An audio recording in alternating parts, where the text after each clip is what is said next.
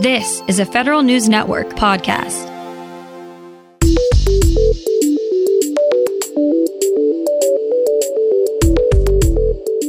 Coming up on today's Federal Newscast, Homeland Security's Inspector General is staying on the sidelines for the dispute over the agency's leadership's tenure. Don't expect to hear the Pentagon's reasoning behind its award for the massive Jedi Cloud contract anytime soon. And a bill calling for more transparency in agency's budget requests passes the House.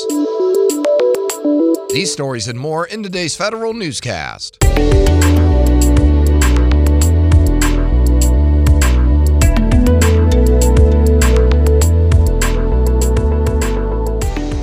Welcome to today's episode of the Federal Newscast. I'm Eric White. The Inspector General at the Department of Homeland Security is not taking immediate action after the Government Accountability Office weighed in on the acting appointments of top DHS leadership.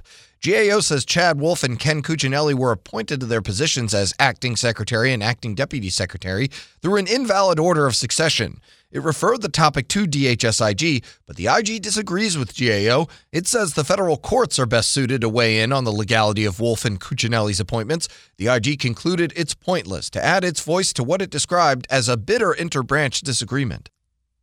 Michael Regas may just lose that acting title that he received last March. President Donald Trump plans to nominate Regas to be the permanent deputy director for management in the Office of Management and Budget. Currently, Regas is acting DDM and acting OPM director. Should the Senate confirm Regas, he would replace Margaret Weichert, who left in February for a private sector job. The Senate Armed Services Committee advances 6 key nominations for top defense positions. They include John Whitley to be the Director of Cost, Analysis, and Program Evaluation, and Sean Manasco as the Undersecretary of the Air Force.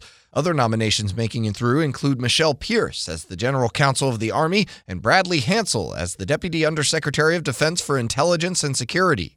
The Defense Department as a whole has worked with an unprecedented amount of vacancies during the Trump administration. For the second time this year, the Defense Department's Inspector General says DoD needs a better response to cases of military children sexually assaulting each other.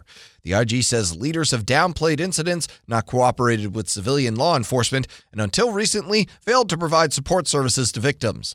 Between 2015 and 2017, the IG identified 600 misconduct cases that it deemed as serious incidents and found campus administrators failed to submit reports on 522 of them to headquarters. It's going to be some time before the public knows why the Pentagon decided not to take corrective action on its multi-billion-dollar Jedi Cloud contract.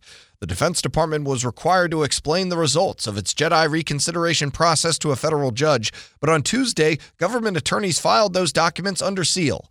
Lawyers say that's because the filings contain sensitive information. DoD ended the reconsideration process by re-awarding the Jedi contract to Microsoft without making any changes, but has not given a public explanation as to why. Amazon has vowed to continue fighting the award in court. The military's newest branch will have some serious problems in the case of a long-term continuing resolution. Federal News Network's Scott Maucione reports. The Space Force had a budget of $40 million last year. This coming year, it's supposed to get more than $15 billion. That may not happen at the appropriate time without Congress passing a budget by the end of the month. Chief of Space Operations General Jay Raymond says a continuing resolution will affect how the Space Force can take care of the satellites it's already launched into orbit. Raymond says a CR could also affect how the Space Force handles the GPS-3 program, which is currently in the works. Scott Maucione, Federal News Network. A bill making agencies' annual budget requests more accessible passes the House. The Congressional Budget Justification Act requires agencies to post budget request documents to a single website each year. The bill tasks the Office of Management and Budget with keeping the site updated with links to the documents and the dates agencies submitted them. The Senate Homeland Security and Governmental Affairs Committee approved the bill last year, and it now heads to the Senate for a floor vote. An extension of statutory deadlines for the 2020 census gains bipartisan support in the Senate. Senators Brian Schatz, Lisa Murkowski, and Dan Sullivan introduce a bill that would require the Census Bureau to continue field operations through the end of October. The 2020 Census Deadline Extensions Act would also give the census a 4-month extension to submit apportionment and redistricting data. The House passed a similar provision in one of its pandemic spending bills, but the Senate hasn't taken action on it. 360-degree acquisition reviews may finally be getting off the ground. Federal News Network's Jason Miller has more details. 2 years after issuing an advance notice of proposed rulemaking, the Federal Acquisition Regulations Council releases its proposed rule, giving agencies direction to create a new feedback mechanism. The Office of Federal Procurement Policy first proposed the concept of 360-degree reviews in a 2015 memo as a way to help agencies make internal improvements on the planning and awarding of contracts. The proposed rule says feedback will be anonymous, and the process should be flexible enough to target specific aspects of the acquisition process. Comments on the proposed rule are due by November 16th. Jason Miller, Federal News Network. The Veterans Affairs Department has plans to hand out more iPads to veterans to continue its telehealth program. VA signed an exclusive deal with Apple to standardize its connected tablet program.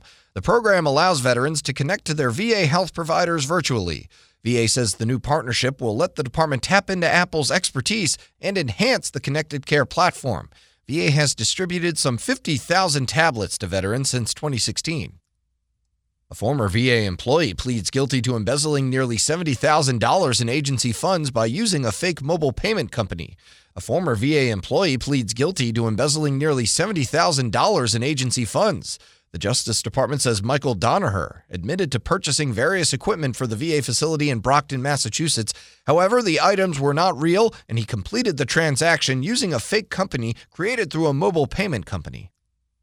And the Commerce Department moves to boost the diversity of entrepreneurs, especially young people. More from Federal News Network's Tom Temin. Secretary Wilbur Ross will chair a new group called the National Council for Expanding American Innovation. It will guide the U.S. Patent and Trademark Office in developing what Ross calls a more diverse and inclusive ecosystem of people participating in patents.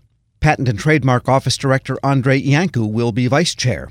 The council will also include people from industry and academia. A congressionally mandated study last year found that the little data available shows women, minorities, and veterans tend to be underrepresented in the patent system. I'm Tom Temin. You can find more information about these stories at federalnewsnetwork.com. Search Federal Newscast, subscribe to the Federal Newscast on Podcast One or Apple Podcasts, and stay up to date on your agency's response to the coronavirus with our coronavirus resource page. I'm Eric White.